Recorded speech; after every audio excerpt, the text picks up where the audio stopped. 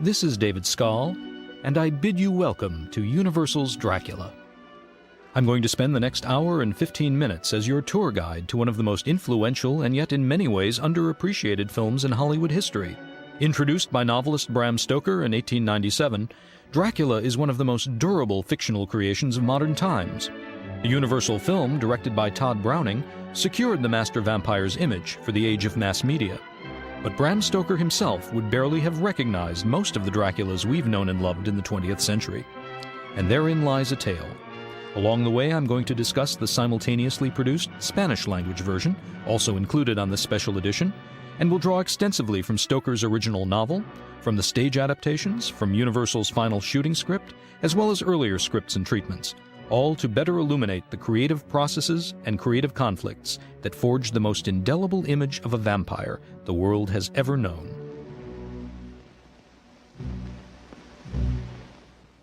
The coach rumbling our way is real, even if the mountains aren't. The entire image was captured live in the camera in a single take through an interesting process I'll explain a bit further on.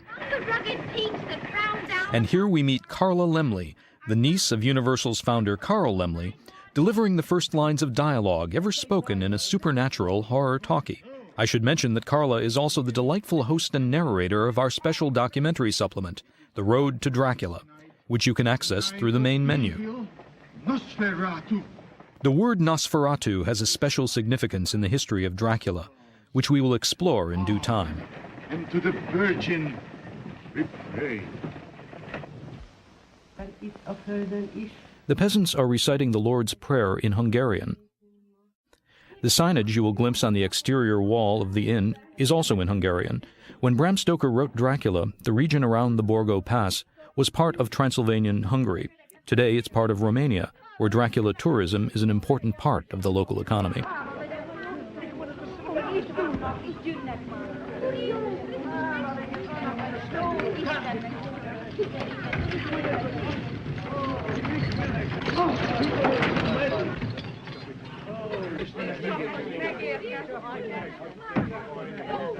I say, Porter, don't take my luggage down. I'm going on to... Just like Renfield, actor Dwight Fry is very much a stranger in a strange land, having only recently arrived in Hollywood after a successful and varied career as a Broadway actor.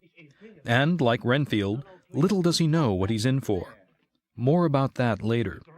In the film version, Renfield has replaced the novel's journal-keeping hero, Jonathan Harker, as the real estate agent who has come to Transylvania to sell Count Dracula a home. The innkeeper is Michael Vissarov, a Russian-born and Russian-trained character actor who fled his homeland in the wake of the Bolshevik revolt. He acted on the New York stage for several years before coming to Hollywood in 1924, at first working for Paramount. Todd Browning used him in a parallel role in 1935's Mark of the Vampire for MGM. He also appeared in the opening sequence of Todd Browning's Freaks in 1932, and in dozens of colorful cameos in major productions such as Morocco, Anna Karenina, and Camille. He was a mainstay and leader of the Russian colony in Hollywood for nearly 3 decades. In a macabre endnote to his own life and career, Vissarov figuratively left his own coffin in 1951, when a New York paper erroneously reported his death. Finding his employment prospects suddenly curtailed, Vissarov appealed to the powerful columnist Luella Parsons, who publicly confirmed that reports of the actor's death, like that of Mark Twain, were greatly exaggerated. But just a few weeks later, as Parsons was still contradicting reports of the actor's demise, she received the news that Michael Vissarov actually had died, carried away by a sudden bout of pneumonia. The sun.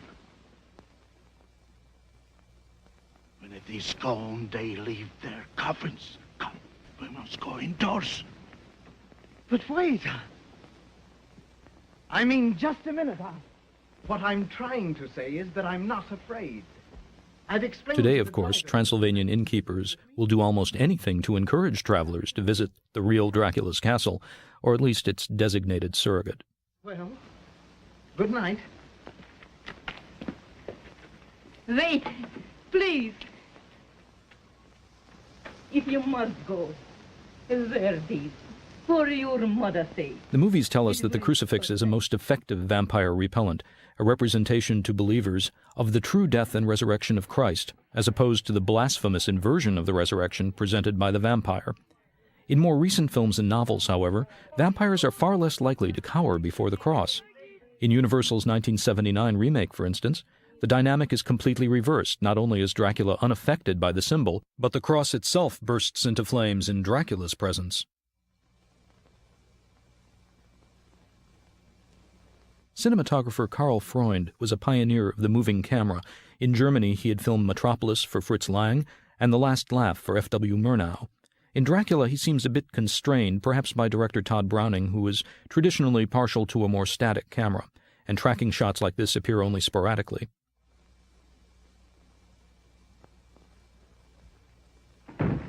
Coming up is the first supernatural vampire ever depicted in Hollywood, actress Geraldine Dvorak, formerly Greta Garbo's stand-in at MGM.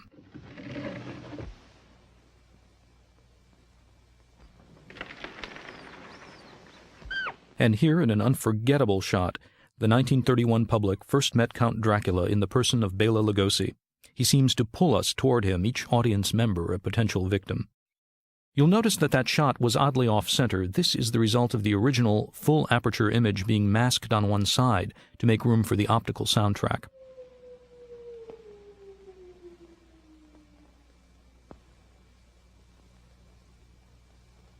This next scene is highly atmospheric, but it does present a puzzle. In the novel, the Spanish film version, and the antecedent film Nosferatu, Dracula's face is completely muffled. It's incomprehensible that Renfield later fails to recognize the driver at the castle. The shooting script calls explicitly for Dracula to be, quote, almost completely hidden in the folds of his great cloak, and has a hat pulled down over his face so that nothing of him is visible, save a pair of bright, almost feverish eyes, unquote.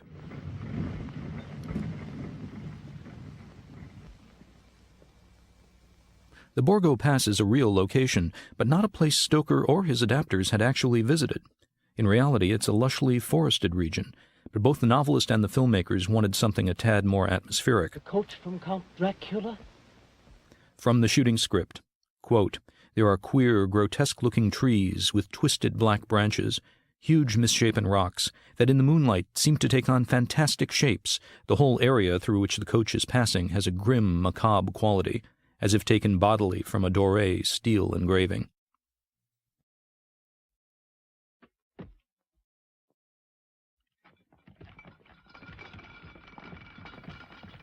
As discussed in our documentary supplement, upcoming is an effect known as a glass shot.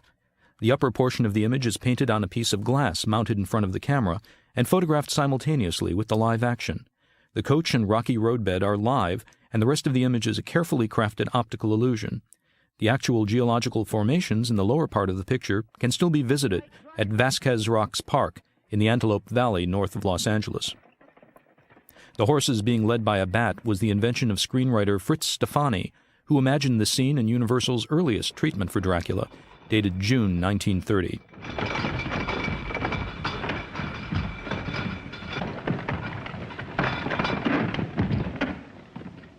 I say, driver, what do you mean by going at this? Renfield's cautious approach to the door of Castle Dracula is emblematic of Hollywood's attitude toward Dracula himself. Although the stage play had earned more than $2 million in America alone, the studios were as much repelled as attracted by the grotesque, frankly fantastic character and subject matter. But once Renfield had crossed Dracula's cobwebby threshold, fantastic and uncanny themes would no longer be taboo in the American cinema. A virtual land rush would follow at Universal and other studios, with Frankenstein, Dr. Jekyll and Mr. Hyde, The Mummy, and so many others. This extraordinary set, magnified to soaring heights with another glass painting, was constructed on Universal Stage 12, a facility still in use today. The 18-foot-wide spiderweb was constructed on a wire framework, built up with filaments of rubber cement shot out of a rotary gun, rather like cotton candy.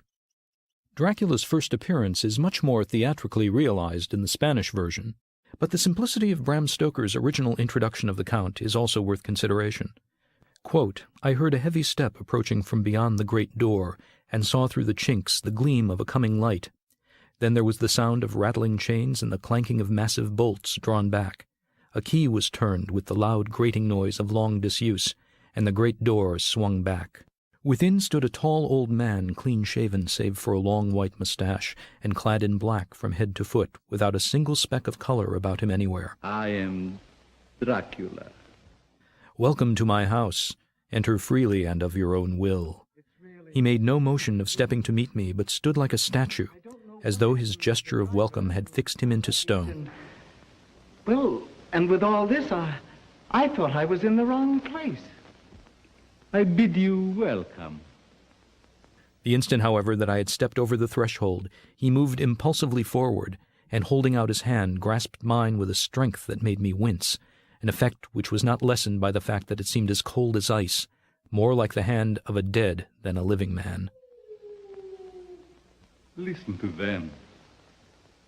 Children of the night. What music they make. It has become fashionable in recent adaptations of Dracula to modify this famous line to "what sad music they make," or "what sweet music they make," but Lugosi intones it with just the note of malevolent ambiguity that Stoker originally intended. Today, of course, Dracula would probably have walked straight through the spiderweb with the aid of some digital effect, but consider how much more chilling it is not to see the action. Prompted by what is unseen, we complete the uncanny event in our own minds. As shot, Dracula's following line originally began, quote, "The eternal struggle for life. Each living creature must have blood to live." The spider spinning his web for the unwary fly. The blood is the life, Mr. Renfield.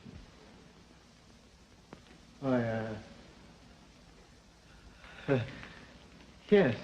Dracula is quoting from Deuteronomy 12:23, an injunction against consuming blood, one of many explicit and implicit biblical references in Stoker. I'm sure you will find this part of my castle more inviting. Well, rather.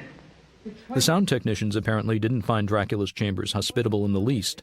According to studio publicity, this scene had to be delayed for hours at considerable expense until the loud crackling of the fire logs died down. Thank you. That's very kind of you. But I'm a bit worried about my luggage. You see, all your papers were in...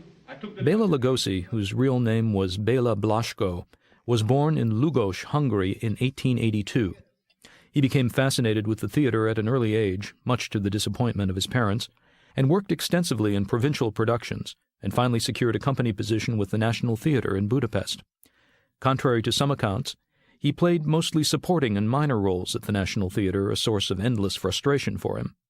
Post-war political upheaval and his activities as a union organizer forced him to flee his homeland in 1919. He worked briefly in German films before coming to the United States in 1920 to look for more rewarding work as a stage actor. He learned many of his English-language roles phonetically, resulting in the deliberate, oddly inflected diction we now forever associate with Count Dracula. Curiously, this is another characteristic at odds with Stoker's vampire, who took great pains to speak English without any trace of an accent. You may have noticed a continuity jump as Renfield's valise suddenly leapt from Dracula's hands flat onto the table. For some reason, Dracula's inquiry as to whether Renfield has destroyed all his correspondence has been cut, resulting in an abrupt edit. Another line, cut from an earlier script, would have revealed Renfield as the sole proprietor of his real estate practice, and therefore unlikely to be missed in the event of his disappearance. Well, here's the lease.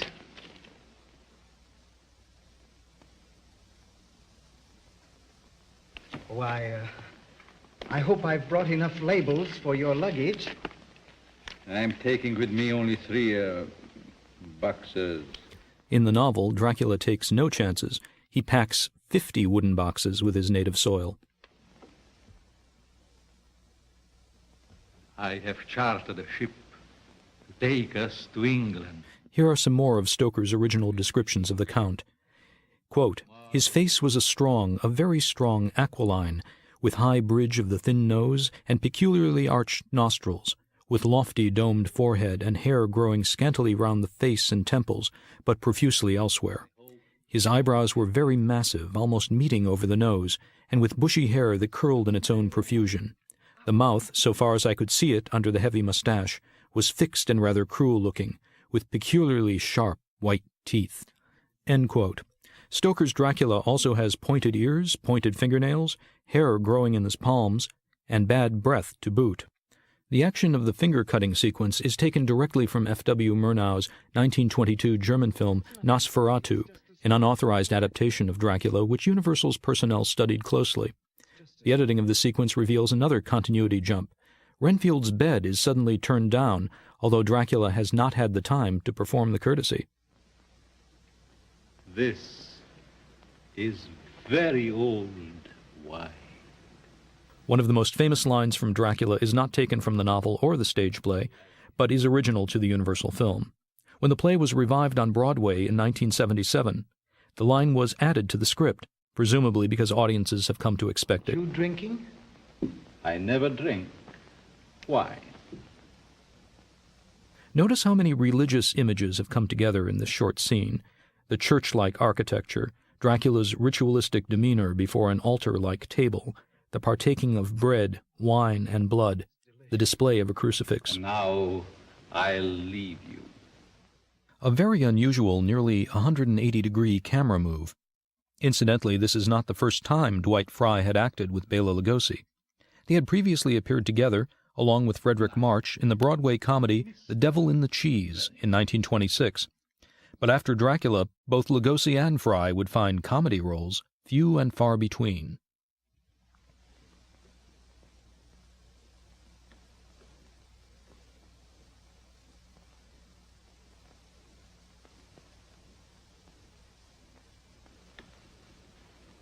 The novel Dracula is full of Shakespearean allusions, and Dracula's three wives, as imagined by Stoker, are likely inspired by the weird sisters in Macbeth.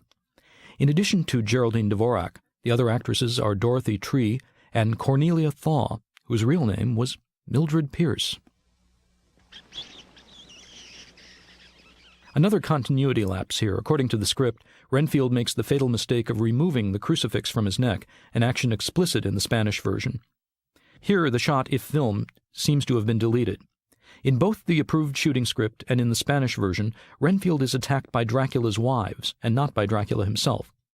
In one of the later versions of the script, though not the shooting script, a wonderful effect is proposed, that the camera be placed on the floor, in Renfield's helpless position, as the ghostly faces of the women descend upon him. The vision of Dracula repelling the vampire women and claiming the male visitor for himself is one of the earliest images that fired Bram Stoker's imagination. It brings to completion the uneasy atmosphere of homoerotic seduction that has colored the entire sequence. In Bram Stoker's own theatrical adaptation, which he presented as a staged reading in 1897, Dracula goes so far as to sweep the unconscious English visitor up into his arms and carry him away into the shadows, much like Rhett Butler's rape of Scarlett O'Hara.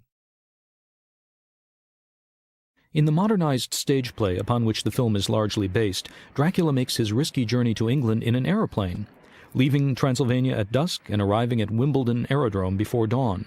Screenwriter Fritz Stefani had suggested that the plane itself have wings shaped like those of a bat. This approach was wisely avoided. Due to mounting budget constraints, the sequence was constructed largely from footage taken from a Universal silent called The Stormbreaker. The jerky, speeded-up appearance of the film is the result of silence being shot and projected at a slower speed than talkies. Like Renfield and because of Renfield, Dwight Fry himself would soon be transformed into a lunatic, at least from the standpoint of Hollywood casting directors, who, after Dracula, had little use for Fry's demonstrated versatility as a Broadway character actor.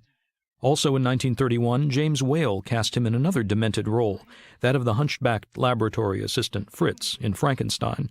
Thereafter, Fry found himself in a very narrow career groove, but luckily for film fans, he gave some of the most unforgettably enjoyable performances in the entire Universal canon.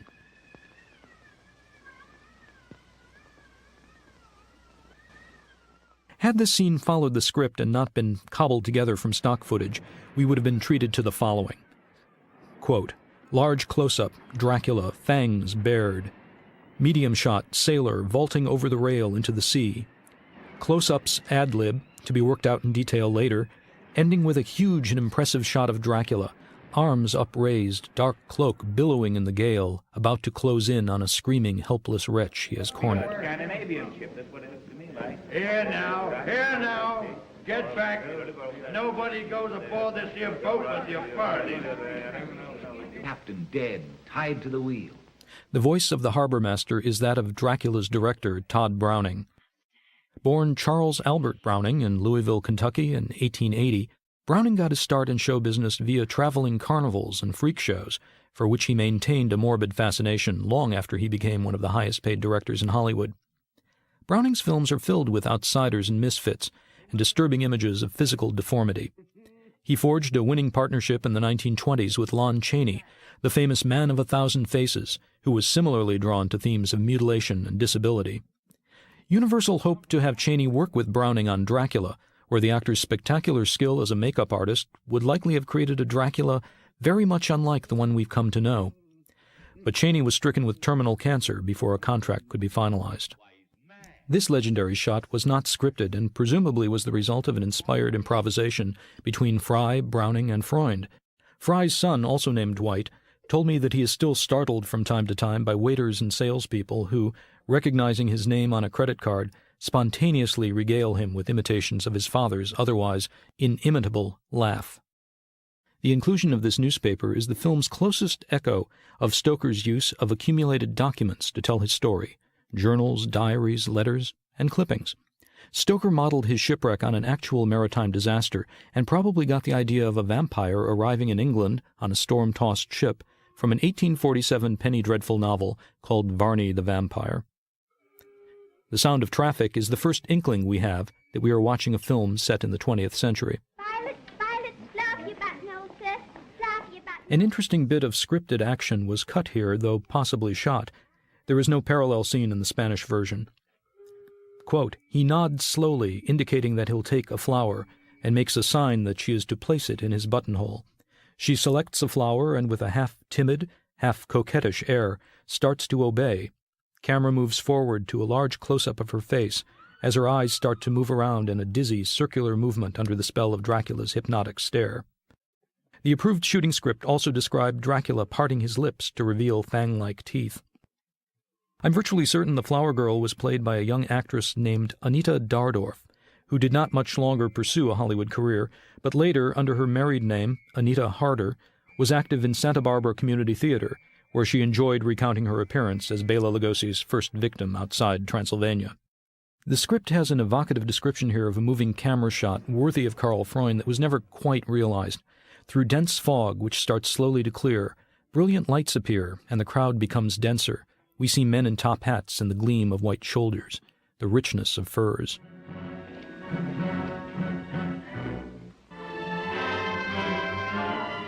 Music was used sparingly in early talkies, and it was often limited to title sequences and scenes in which music was actually being performed. We just heard a snippet of Schubert's unfinished symphony, followed rather abruptly by the prelude to Wagner's Der Meistersinger. The film's opening title music is from Act 2 of Tchaikovsky's Swan Lake, which became a kind of trademark for Universal's early horror films. It also opens Murders in the Rue Morgue and The Mummy.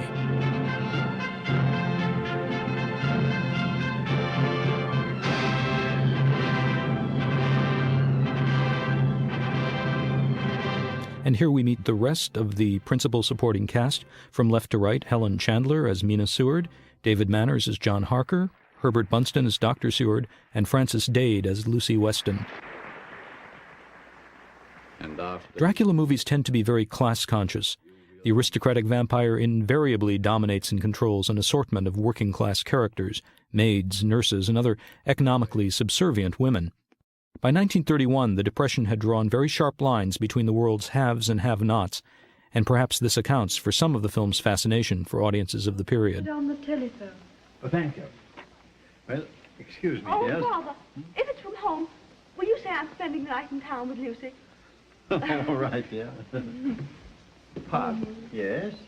It is very puzzling how Karl Freund could have set up such a badly composed shot, with Dracula standing outside and below the box. It was probably this shot that led one Cleveland reviewer to conclude in print that Lugosi must be an actor of very short stature. I understand. It adjoins your grounds. Why, yes, it does. I'm very happy to make your acquaintance. May I present my daughter, Mina? Count Dracula? All three of the young performers, Helen Chandler, David Manners, and Frances Dade, had only brief careers in Hollywood, and all for very different reasons. How do you do? Count Dracula's just taken Carfax Abbey. In Stoker's novel and the stage adaptations, Carfax is only a house, but in the Universal film it becomes for the first time an abbey. It is a stand-in, obviously, for Whitby Abbey, an actual ruin on the North Yorkshire coast that Stoker knew well and features prominently in the first portion of his novel. It reminds me of the broken battlements of my own castle in Transylvania. The Abbey always reminds Frances Dade came from a prominent Philadelphia family, acted in stock and toured with the stage production of Gentlemen Prefer Blondes in the late 20s, before her short fling with Hollywood. Her first film was Raffles with Ronald Colman. In one of the later script drafts, this exchange with Dracula takes place at Lucy's home, where she has just given a harp recital. Frances Dade returned to Philadelphia in the mid-30s, married, and at the time of her death in the 1960s, was reported to have been working as a nurse. Be really dead. That must be glorious. Why, Count Dracula. There are far worse things awaiting man than death.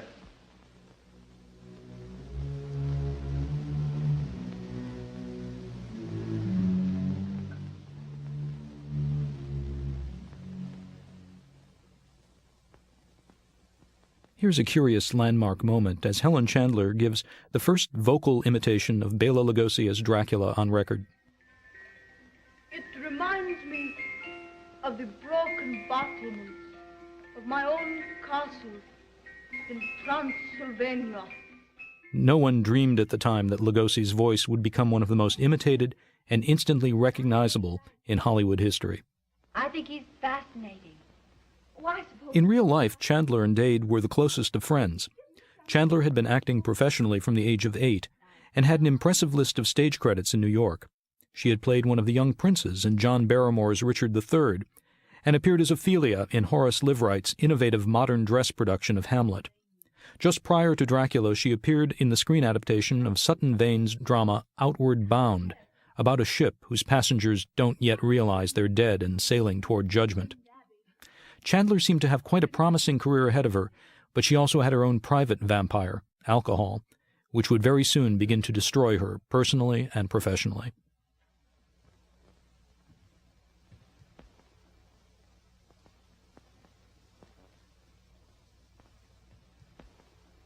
An alternate take of this shot with Lugosi, along with many others, can be seen in the Spanish version, where they were used as a cost-cutting measure.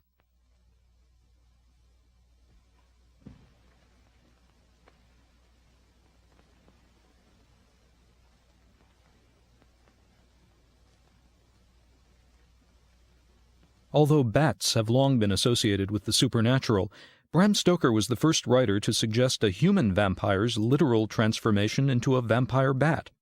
The association of vampires with werewolf transformations, however, had long been established in folklore and literature.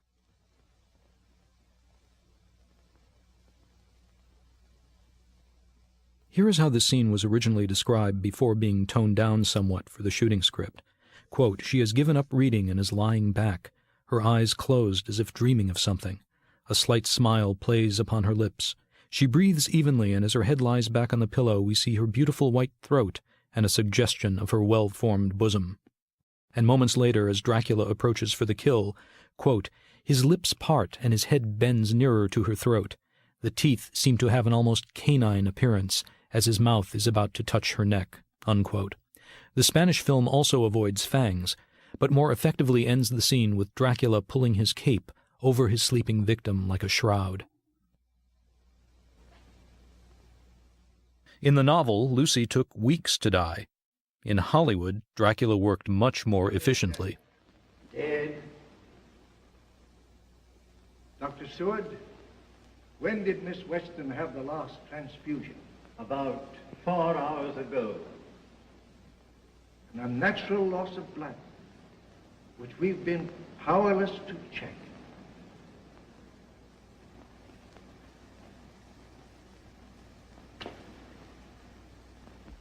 On the throat of each victim, the same two marks.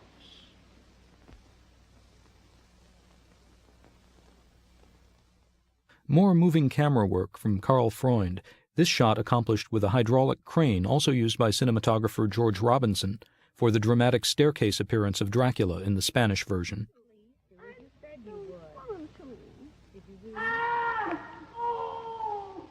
He probably wants his flies again. Oh, Martin, please. Please don't, Martin. Oh, Martin, please. Please, Martin. No, Martin. Oh, Martin, please. Here, give it to me now. No, Martin, please. No, Martin. Martin, don't throw my... The ward attendant is Charles Gerard, an actor who had appeared the previous year, along with David Manners, in the film version of R.C. Sheriff's acclaimed World War I drama Journey's End. The director, James Whale, would soon be recruited by Universal, where he would quickly eclipse Todd Browning, with an incomparable flair for films like Frankenstein, The Old Dark House, and The Invisible Man. Browning never seemed entirely comfortable with talkies or with directing dialogue, whereas Whale had the advantage of being an experienced stage director at a time when Hollywood was actively recruiting new talent from the theater. All right. Have it your own way.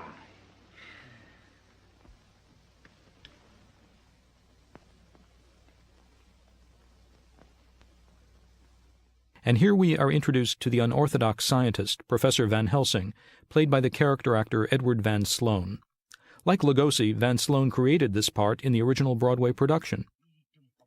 The producers had seen him portray an Austrian psychiatrist in a drama by Franz Werfel and thought he would be perfect for the part. Van Sloan told a reporter that he had never performed in a play that ran more than a few weeks, but the New York and roadshow versions of Dracula kept him occupied for 22 months. Dealing with the undead. Nosferatu. Yes, Nosferatu. Nosferatu is a word Stoker found in a book by the Scottish-born folklorist Emily Gerard called The Land Beyond the Forest, the literal meaning, by the way, of the word Transylvania. Gerard mentioned that Nosferatu was the Romanian term for vampire, and Stoker took her word for it. He used the word authoritatively in his novel, and it was further popularized as the title of F.W. Murnau's unauthorized film adaptation of 1922. The problem is the word Nosferatu cannot be found in any dictionary or lexicon, Romanian or otherwise. Its real meaning and derivation, therefore, are still matters of conjecture and mystery. Dr. Seward is played by Herbert Bunston, who reprises his Broadway role. Born in England, Bunston made his London stage debut in 1897, coincidentally the year of Dracula's first publication. He's the only person connected with the 1931 film who also had a professional connection with Bram Stoker, who was still acting as general manager of Sir Henry Irving's Royal Lyceum Theatre when Bunston performed there at the turn of the century. Bunston died in 1935. Beginning with this scene, the pacing of the film slows considerably. So, as Dr. Seward and Professor Van Helsing discuss vampire superstition, I'd like to give a more complete outline of the genesis of Stoker's novel in folklore and literature, and its transformations by way of the theater that resulted in the classic film we are now watching. Legends of spirits who return from the dead to drain the blood or energy of the living are as old as recorded history. It is Eastern European folklore that most informs Dracula, but the image of the vampire as a decadent, predatory aristocrat is not part of the folklore tradition at all. Rather, it derives from Romantic literature, in particular a short story called The Vampire by John Polidori, published in 1819. Polidori was the physician and traveling companion of Lord Byron, whose scandalous personal life was taken to be the inspiration for Polidori's supernatural lady-killer, Lord Ruthven. Polidori's story inspired at least 7 stage adaptations and 2 operas in the 19th century, and their influence on Dracula is considerable. Novelist Bram Stoker was born just outside of Dublin in 1847. He was a very sickly child, and one can't read about his early life without being reminded of all the anxious sickbed scenes in Dracula. Stoker overcame childhood illness, attended Trinity College, and afterward became a civil servant. But his real passion was the theater, and while working as an unpaid drama critic for a Dublin paper, met a rising English actor manager named Henry Irving. Stoker was overwhelmed with Irving's charisma, and shortly thereafter devoted his professional life for the next 3 decades to managing Irving's company and its base of operations, the Lyceum Theatre.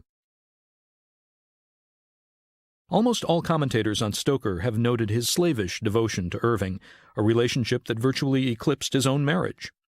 Given the fact that Stoker was publishing voluminous amounts of popular fiction on the side, it is difficult to imagine what time for a domestic or personal life he had at all. One is tempted to find an echo of his professional bondage in Dracula, the Lyceum as the castle, and Henry Irving as the Count, Stoker as the imprisoned, Jonathan Harker.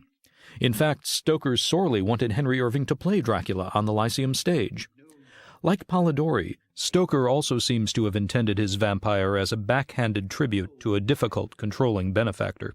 He spent nearly 6 years researching, writing, and revising Dracula, apparently in the hope of achieving a creative collaboration with Irving, not just a business partnership. In our documentary supplement, you can see Stoker's original working notes for Dracula, as well as some photos of Henry Irving. Irving, however, spurned Stoker's efforts to recruit him as a vampire. A Chicago drama critic recalled Stoker's complaints during one of Irving's American tours. Quote, "When the late Bram Stoker told me he had put endless hours in trying to persuade Henry Irving to have a play made from Dracula and act in it, he added that he had nothing in mind save the box office. If, he explained, I am able to afford to have my name on the book, the governor can certainly afford, with business bad, to have his name on the play. But he laughs at me whenever I talk about it, and then we have to go out and raise money to put on something in which the public has no interest." End quote. Stoker went on to describe Irving as Dracula as a composite of the actor's celebrated villains, Mephistopheles in Faust, Shylock in The Merchant of Venice, and many others. In his earliest outlines, Stoker actually structured his story in the manner of a Shakespearean play in 5 acts, or books as he called them. The vampire's name was originally Count Vampire, until Stoker came across a reference to the ferocious 15th-century warlord named Vlad Tepes, popularly known as Dracula, meaning son of the devil. Although Stoker did very little research into the historical Dracula, appropriating the name was one of his greatest inspirations. Back to the film for a scene or two. There is some controversy about the degree of director Todd Browning's control over the film. Cast member David Manners told me personally that Browning directed none of his scenes, that the production was very disorganized, and that his only direction came from cameraman Carl Freund. Master, don't, please. Please. Oh, don't.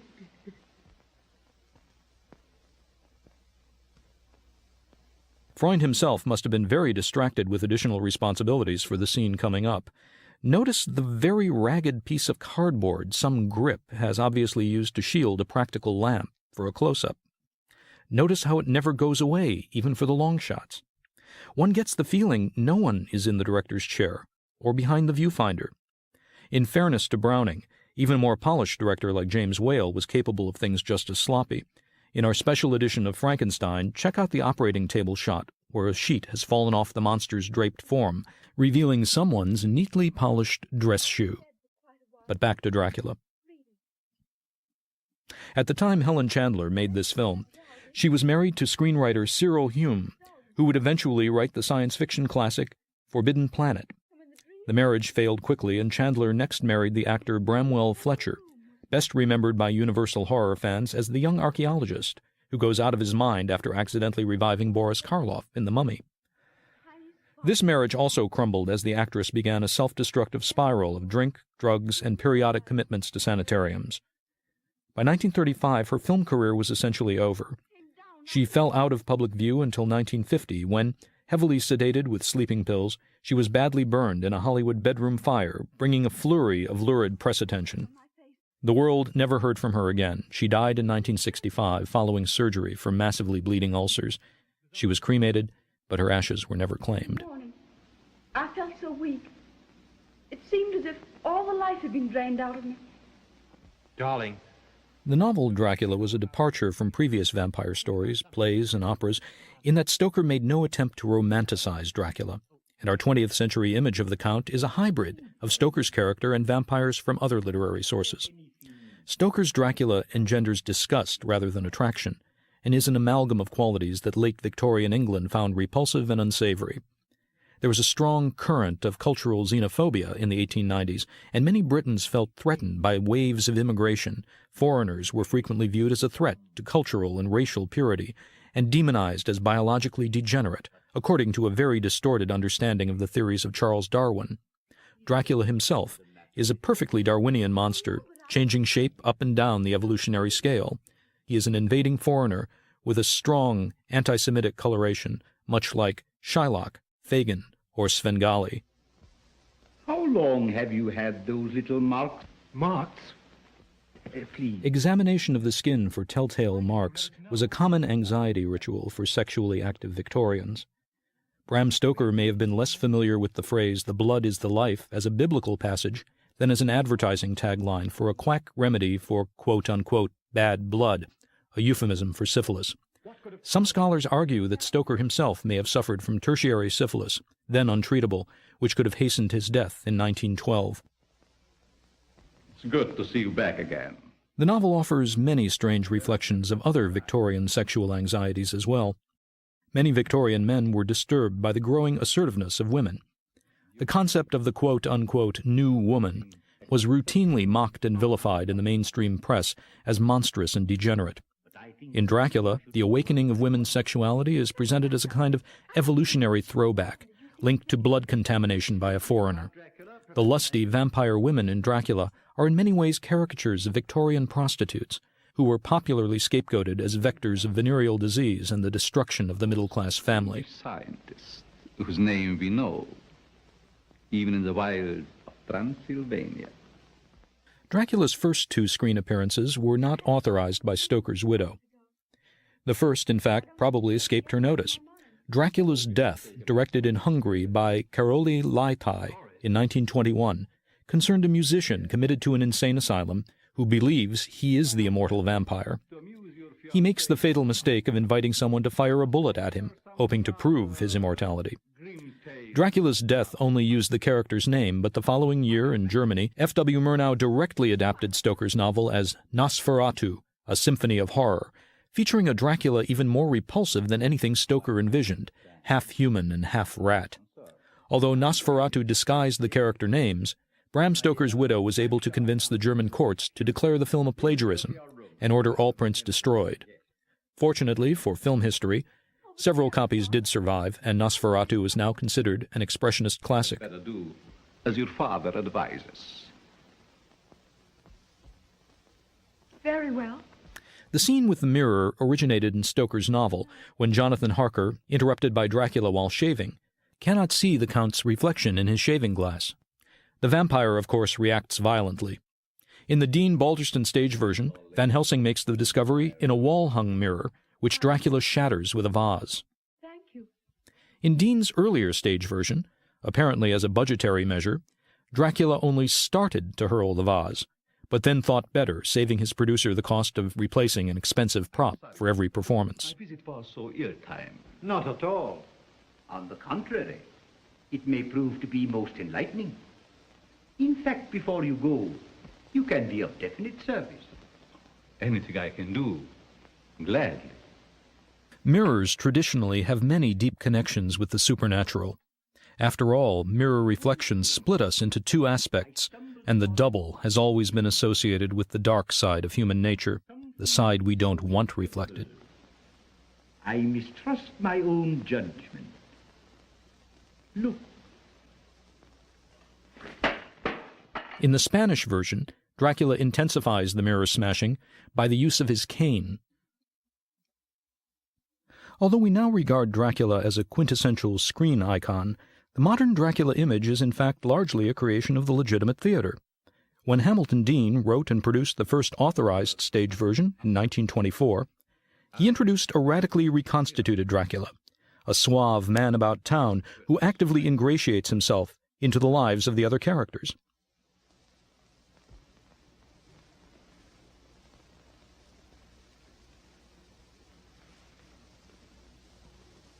For one who has not lived even a single lifetime, you are a wise man, Van Helsing. Dean added the continental accent that Stoker's Dracula had worked so hard to overcome, as well as the now trademark evening clothes and satin-lined cape, trappings borrowed from the familiar, faintly Mephistophelian persona of the standard stage magician. Dean originally planned to play Dracula himself, but soon realized that Van Helsing had all the good speeches, so he took the role of the professor. Oh. He was afraid we might follow, Father. Beyond giving Dracula some manners and a new wardrobe, Dean completely eliminated Stoker's Transylvania scenes and restructured the whole story as an economical, modern drawing-room mystery melodrama that could utilize stock scenery and also not require the expense of period costumes.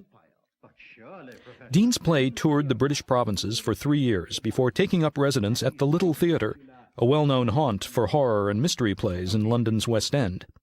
As a publicity stunt, audiences were greeted by a registered nurse in the lobby, on hand to administer smelling salts to the faint of heart. The public loved it, but the snootier London critics were not kind and reserved special brickbats for the play's more mechanical contrivances. From the Daily Telegraph, quote, "If you shout loudly or strangely enough, and if only you can contrive to make the sound unexpected, somebody is sure to be terrified. In that sense, at least, this piece displays a sure sense of the theatre. There's very little of Bram Stoker in it, but most of us jumped in our seats at least once in every act." End quote. Dean's play was more than a little hammy, but it was noticeable for introducing so many of the standard fixtures we now associate with Dracula: swirling capes, swirling mists, French windows, secret panels, and perhaps most memorably, easily hypnotizable maids who can be relied upon to remove a variety of annoyances, ranging from crucifixes to garlic flowers to noxious necklaces of vampire-repelling wolfbane. Our lasts only from sunset to sunrise. The American stage rights were secured by the publisher-producer Horace Liveright, a flamboyant showman ever on the prowl for sensational properties. Rewritten for Broadway by playwright-journalist John L. Balderston, Dracula opened in New York in October 1927. When the West End Dracula, Raymond Huntley, turned down the Broadway part in a salary dispute, Liveright, unable to afford a name performer, offered the role to the relatively unknown Hungarian expatriate actor Bela Lugosi. Despite Lugosi's shaky command of English, Balderston recalled that Lugosi finally had to be directed in French as a compromise. Lugosi was an imposing presence in the part. Liveright insisted on adding touches of sickly eroticism.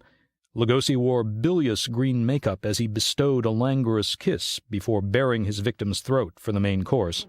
In the film, any suggestion of vampire foreplay is completely eliminated. As in London, lobby nurses and fainting patrons were both provided by the management. A conflict of interest, perhaps, but one which drew no serious complaint. Hollywood studios had long toyed with the idea of filming Dracula, but were put off by the horrifying subject matter, and many studio readers considered it completely unfilmable for reasons of censorship. I'm going to say anything. I told him nothing. I'm loyal to you, Master. What have you to do with Dracula? Dracula? Dwight Fry may well have regretted ever having heard the name Dracula, given the effect it had on his career. Though the roles he was offered after Dracula and Frankenstein may have been beneath his real talents, he gave wonderfully loony performances in such films as The Vampire Bat, Bride of Frankenstein, and Dead Men Walk. A devout Christian Scientist who hid a serious heart condition from his friends and family, he died on a Los Angeles public bus in 1943. The maid, played by Moon Carroll, is misidentified on the film's main titles as Joan Standing. Standing actually plays the nurse Briggs, who will soon attend the ailing Mina.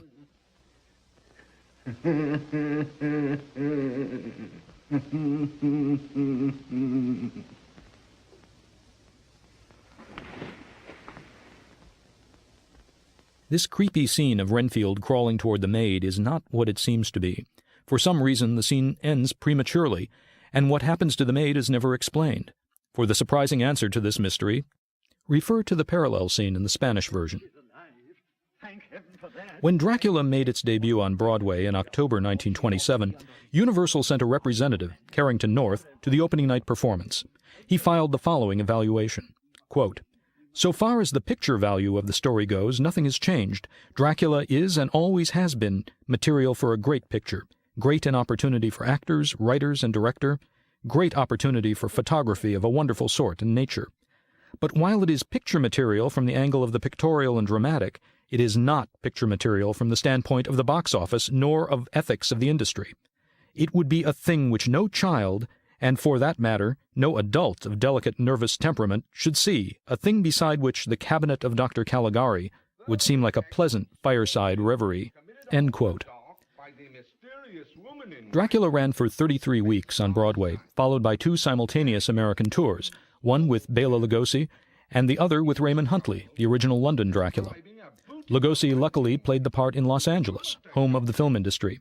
Studio executives who were afraid of the novel realized that the much tamer thrills of the stage play might be screen-worthy after all. Following 2 years of often tempestuous negotiations between Bram Stoker's widow, Hamilton Dean, John L. Balderston and their agents, and the studios of Universal, Metro-Goldwyn-Mayer, Columbia, and Fox Films, Universal finally purchased the film rights to the novel and stage adaptations for $40,000 in the summer of 1930. The scene we're now watching shows another puzzling lapse of directorial judgment, or perhaps just pressure from the front office to keep the production moving. The shot runs nearly 4 minutes without a cut. When David Manners returns, he will have almost nothing to do but stare blankly at Helen Chandler, waiting in vain for a close-up or reaction shot that never arrives. I had the great pleasure of making David's acquaintance during the last years of his life, and I remember him telling me how much he disliked film acting as opposed to the stage. He complained that the studios treated actors like mechanical props instead of artists.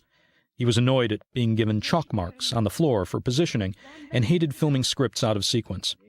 As a Broadway actor, he felt the performer controlled the dramatic moment, but in Hollywood, actors sometimes weren't even told what was going on. Although it's not apparent on screen, in the days of slow film stocks, sets like this had to be lit with enormous arc lights which could be blindingly painful for the actors, especially when shooting was going slowly, as it did on Dracula. David Manners' real name was Ralph Acklam.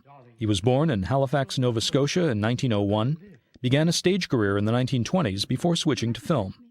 The year before Dracula, he appeared in 7 pictures, including Journey's End, directed by James Whale.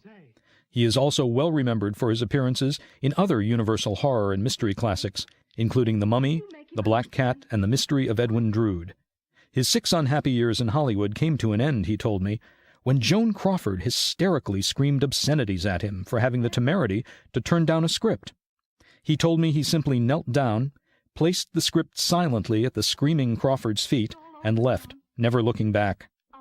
After retiring from Hollywood, he ran a guest ranch in the California desert, published a few novels, and in his later years devoted his life to spiritual pursuits, and well into his 90s published a periodic newsletter of metaphysical reflections. He died in 1998 at the age of 97. Bela Lugosi was not the studio's first choice for Dracula. Trade papers had suggested the Austrian actor Conrad Veidt, who had played the vampire-like sleepwalker in the cabinet of Dr. Caligari, but Universal's president, Carl Laemmle, insisted that the part be played by silent superstar Lon Chaney, whose fame for grotesque characterizations would provide box office insurance for the risky property. Chaney had proven himself difficult and temperamental for Universal in the past, but his films did make money. Negotiations got as far as Universal's offer of a 3-picture deal, including a talking sequel to The Phantom of the Opera, but Chaney had already developed terminal cancer.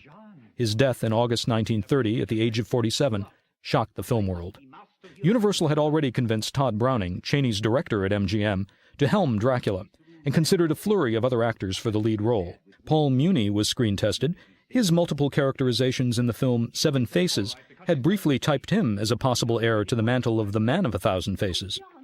William Courtenay, Ian Keith, and Chester Morris were also considered. Bela Lugosi had lobbied feverishly for the screen part, even corresponded with Bram Stoker's widow in an attempt to bring down the purchase price. But the studio expressed little interest in the actor until all other possibilities had fallen through. Because he was not an established film star, the studio felt confident that Lugosi could be signed fairly cheaply, and they were right. He begrudgingly accepted a take-it-or-leave-it offer of $500 a week for 7 weeks of filming. It was a quarter of the salary commanded by David Manners as the lackluster juvenile lead. But Lugosi had succeeded against all odds in making the screen part his own, and the studio did in fact bill him as the new Lon Chaney. A number of screenwriters worked on Dracula. Following the previously discussed Fritz Stefani was the Pulitzer Prize-winning novelist Louis Bromfield, who faithfully adapted Stoker's opening and closing sequences in Transylvania, cleverly reconciling discrepancies with the stage play by having Stoker's withered old man rejuvenate through blood drinking into the suave, younger Dracula popularized in the theater. Carl Laemmle Jr., who produced Dracula, had originally hoped for the project to be a lavish super-production, as Universal's A pictures were then known. However, Bromfield's ambitious panoramic adaptation would have bankrupted the studio. Virtually nothing remains of it in the final production.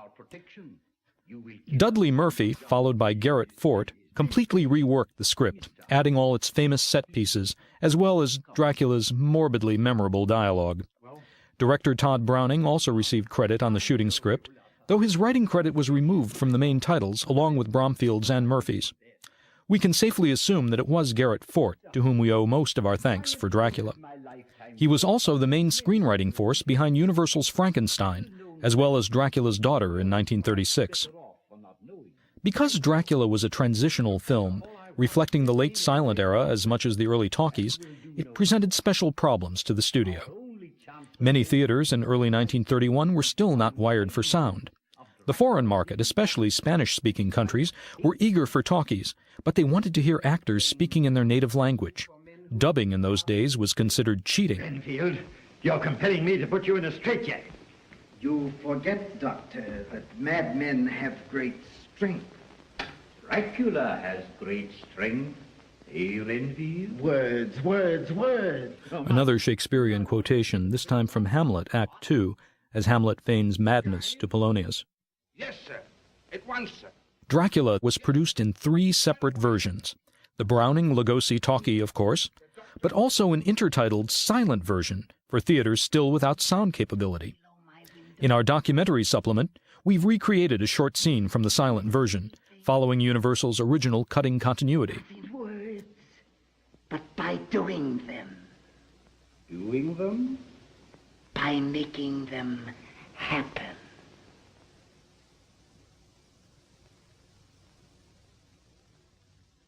As impressive as the scene Renfield describes would have been on screen, it would have been impossible from a practical standpoint. Rats were simply considered, quote, bad theater, unquote, by industry censors. And I could see that there were thousands of rats with their eyes. You'll note that those creatures scurrying about the Castle Dracula crypts weren't rats at all, but opossums. More biblical references here. In St. Matthew chapter 4, Satan takes Christ into the wilderness and tempts him with glorious visions of the material world. Quote, all these things I will give thee, if thou wilt fall down and worship me, unquote. By offering blood communion as a means to physical immortality, Dracula perversely takes on aspects of both Satan and Christ. All these will I give you, if you will obey me. What did he want you to do? That which has already been done. It is actually not clear at all what Renfield is doing for Dracula. In the novel, he serves as a kind of psychic informer for the vampire on doings within the sanitarium. In traditional folklore, a vampire requires an invitation to enter a house, and the weak-minded Renfield is happy to make the overture. But in the stage and film versions, unlike the book, Dracula himself is quite adept at soliciting social calls. You mustn't get out of it this time. I'm awfully sorry to have to lock you up, but you've got to stay in your room. Van Helsing. Now that you have learned what you have learned, it would be well for you to return to your own country. The most intriguing variant version of Dracula is the Spanish-language film, shot simultaneously at night on the same sets, but with a completely different director, cinematographer, cast, and crew. Van Helsing's dramatic confrontation with Dracula is a good demonstration of the divergent approaches taken by the English and Spanish-language versions. The Spanish film follows the shooting script, building suspense while intercutting scenes of Mina's attempted vampire seduction of Harker, while Van Helsing attempts to resist Dracula's hypnotic commands. As you can see, Browning's version lets the sequences play independently. Both are valid cinematic techniques, but they demonstrate very different cinematic sensibilities. Many foreign-language versions were produced in Hollywood during the early 30s, but the Spanish version of Dracula is unique in that it amounts to a full-fledged rival production, owing to the personalities and politics of Universal at the time. Despite Carl Laemmle Jr.'s name on the main title of the Spanish film, the de facto producer of this version was Paul Kohner, Carl Laemmle Sr.'s ambitious young protege and heir apparent, until Laemmle Sr. turned over the studio to his far less experienced son as a 21st birthday present. Kohner was taken off the slate as producer of the English-language version of Dracula, for which he already had great plans. He had hoped that Paul Lenny, director of silent classics like Waxworks and The Cat and the Canary, would direct Dracula with Conrad Veidt as the star. Instead, Kohner was relegated to producing foreign-language versions of Universal's domestic products. Meanwhile, he had fallen in love with the beautiful young Mexican ingenue, Lupita Tovar, star of Universal's Spanish version of The Cat Creeps, which he had also produced, and so effectively that Carl Laemmle ordered sections of the American version reshot to match the atmosphere of the Spanish production. Kohner managed to keep Tovar in Hollywood long enough to convince her to become his wife.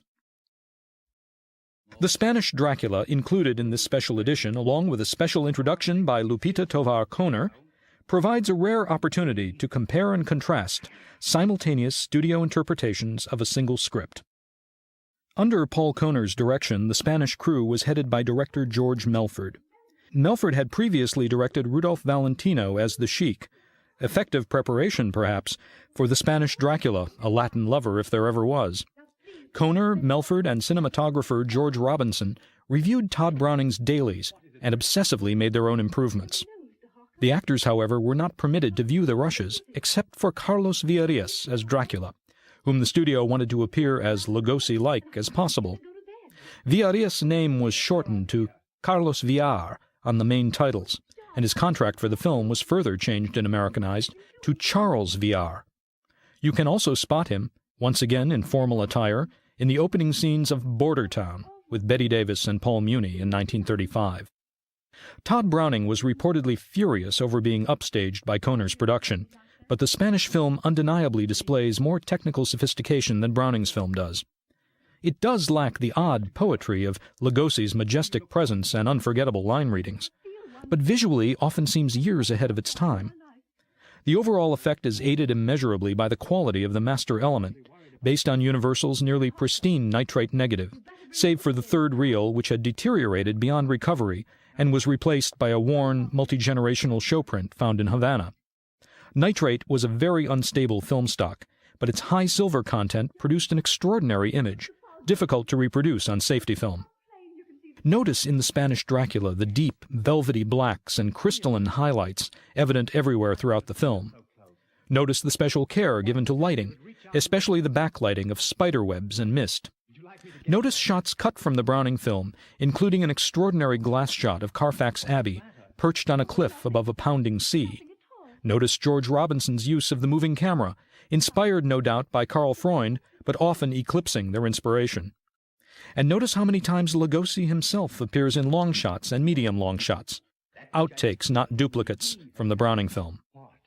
Lupita Tovar's negligees are much more revealing than those of Helen Chandler, and the rats are real, not stand-in opossums. Universal didn't have to worry about typical censor concerns for its non-domestic product.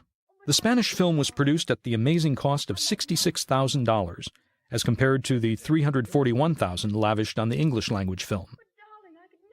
The English-language Dracula was premiered at New York's Roxy Theater on February 12, 1931. An oft-repeated story suggesting a Valentine's Day tie-in is without basis. The initial advertising campaign traded instead on the bogus moving back of the premiere from Friday the 13th. The film was a surprise hit across the country and contributed materially to Universal's having its only profitable year during the Great Depression. You will what? According to David Manners, neither he or his co-star Helen Chandler took the filming of Dracula very seriously and had to stifle laughter throughout the production. And there once more is the Karl Freund memorial piece of cardboard, which nobody in the film ever seems to notice. That funny little old professor. He has a crucifix. Now I want you to get it away from him. David Manners told me that Lugosi was particularly aloof and unapproachable, wrapped up in the Dracula mystique the way he was wrapped up in his Dracula cape, walking in front of a full-length mirror intoning to himself, "I am Dracula," over and over. David insisted that he had never even bothered to see Dracula, but I'm not sure I really believed him. He was, in any case, flabbergasted at the fan mail he continued to receive more than 60 years after the film's release. I hope I'm not making him out to be a curmudgeon, because he was an elegant, accomplished, and very charming man. But he never understood why, with all the things he had done in his long and creative life, people only seemed to want to talk to him about Dracula. What's the idea? You've gone crazy. You're trying to do? Frighten her to death? No, I was trying to save her. Save her, that's a fine way. It's all right, darling.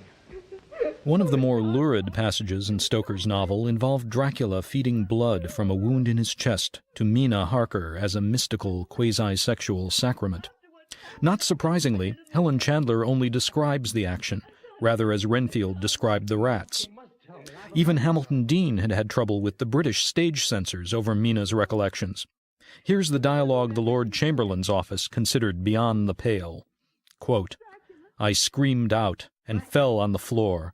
I can remember his bending over me, and, oh my God, pity me, he placed his reeking lips on my throat.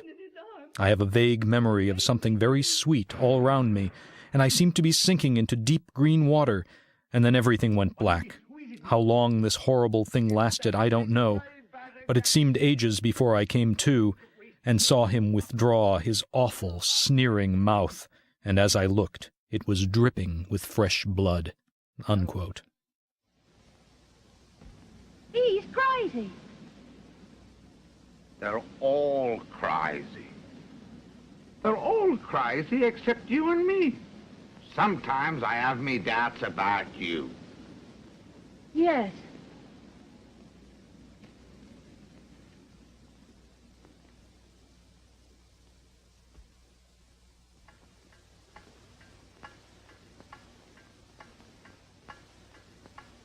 The most gruesome scene in Stoker's novel, the destruction of Lucy, is not shown in the English-language version and only briefly indicated in the Spanish version. The shooting script makes matters much more clear. While Dracula is busy hypnotizing the nurse and abducting Mina, intercut is a scene of Van Helsing and Harker visiting Lucy's graveyard, and they there observe her returning to her mausoleum. Quote, "As the door of the vault closes slowly with a faint creaking sound, behind Lucy and from somewhere near at hand, an owl hoots. Camera swings around to medium close shot of Harker and Van Helsing, crouched behind a nearby tombstone, and we get over Harker's reaction to Lucy's appearance, which has left him speechless and shaken.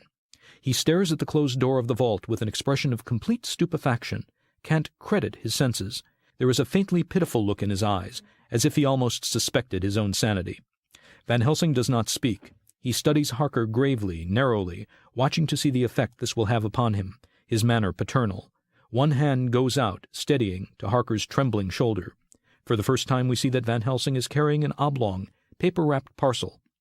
He indicates parcel, pointing to vault, and says gravely, "I would have spared you this, but I wanted you to see for yourself." End quote. The script cuts back to Dracula's abduction of Mina, returning to a medium-long shot of the churchyard, Lucy's vault in the foreground. Quote, "Through the open door there comes the sound of a heavy blow being struck, followed by a piercing, unearthly scream. An owl, disturbed by the sound, flutters across the scene. For a moment there is absolute silence, then slowly the figure of Harker appears. A ghastly, stricken look on his face. He emerges and leans limply against the door of the vault, head bowed, body sagging. Van Helsing follows after a moment, backing out, his eyes looking back into the darkness of the vault. Van Helsing, quote, "Driving that stake in her heart was an act of mercy. May her soul rest in peace." End quote. For both Todd Browning and Bela Lugosi, Dracula was a problematic milestone. It would be the most commercially successful film either man would ever make, and yet for both of them it was a high point that would never be repeated. Browning made one more film for Universal, then returned to MGM, where he produced Freaks, which Irving Thalberg intended as the ultimate horror film, but it was a commercial disaster. No other hits followed for Browning, though his 1935 Mark of the Vampire proved an atmospheric homage to his earlier triumphs, featuring Lugosi as a cloaked vampire bearing an uncanny resemblance to a certain Count You-Know-Who. Tired of studio politics, he directed his last picture, Miracles for Sale, in 1939, and then retired to Malibu and lived a comfortable, if reclusive, existence until his death in 1962. Due in part to the indelible impression he made with the role, Bela Lugosi never escaped the shadow of Dracula, although he played the role on screen only one more time, in the 1948 comedy Abbott and Costello Meet Frankenstein. His heavy accent hampered him, and his star in Hollywood was soon eclipsed by Boris Karloff's, who, by the time of Frankenstein's release at the end of 1931, was the new Lon Chaney. Off-screen and on, Lugosi looked and sounded like Dracula. It was his own face, after all, his own voice, that he had given to the part, not the creation of the makeup department. In rare films like Son of Frankenstein in 1939, Lugosi was able to show his true versatility as a character actor, but these were only the exceptions that proved the typecasting rule. A long-standing medical addiction to painkillers became tabloid news in 1955 when Lugosi publicly sought treatment. A few years later, when Dracula would be released to television and discovered by a new generation of fans, he might have had a twilight revival of his career. But he died on August 16, 1956, taking one of his beloved Dracula capes to the grave with him.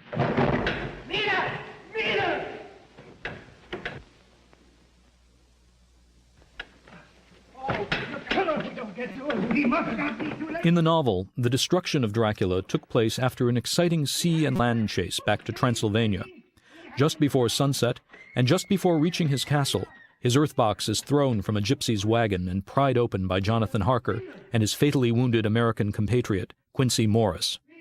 According to Mina Harker, quote, "I saw the Count lying with the box upon the earth, some of which the rude falling from the cart had scattered over him. He was deathly pale, just like a waxen image, and the red eyes glared with the horrible vindictive look which I knew too well. As I looked, the eyes saw the sinking sun, and the look of hate in them turned to triumph. But on the instant came the sweep and flash of Jonathan's great knife. I shrieked as I saw it tear through the throat, whilst at the same moment Mr. Morris's bowie knife plunged into the heart. It was like a miracle, but before our eyes and almost in the drawing of a breath, the whole body crumbled into dust and passed from our sight. I shall be glad as long as I live that even in that moment of final dissolution, there was in the face a look of peace, such as I never could have imagined might have rested there." End quote. In the motion picture Nosferatu, Dracula was destroyed by the first rays of sunlight, which would have been a novel concept to Stoker, since his Dracula walked around London in broad daylight. In the first stage version, Dracula was stabbed through the heart and evaporated into dust with the aid of a trick coffin built on the principles of a magician's disappearing cabinet. For the Broadway version, a wooden stake was substituted for the knife. But the New York Times critic Brooke Atkinson complained that, quote, "they kill him with one blow on a stake driven through his heart. Several additional blows, given with a hearty grunt or two, would seem to be a good deal more conclusive. Count Dracula deserves a steam hammer," unquote. He is not here. Then she may be alive. Unfortunately, Hollywood censors did not agree with Atkinson, and most of Dracula's death groans went unheard for nearly 60 years, until Universal finally restored them on Laserdisc.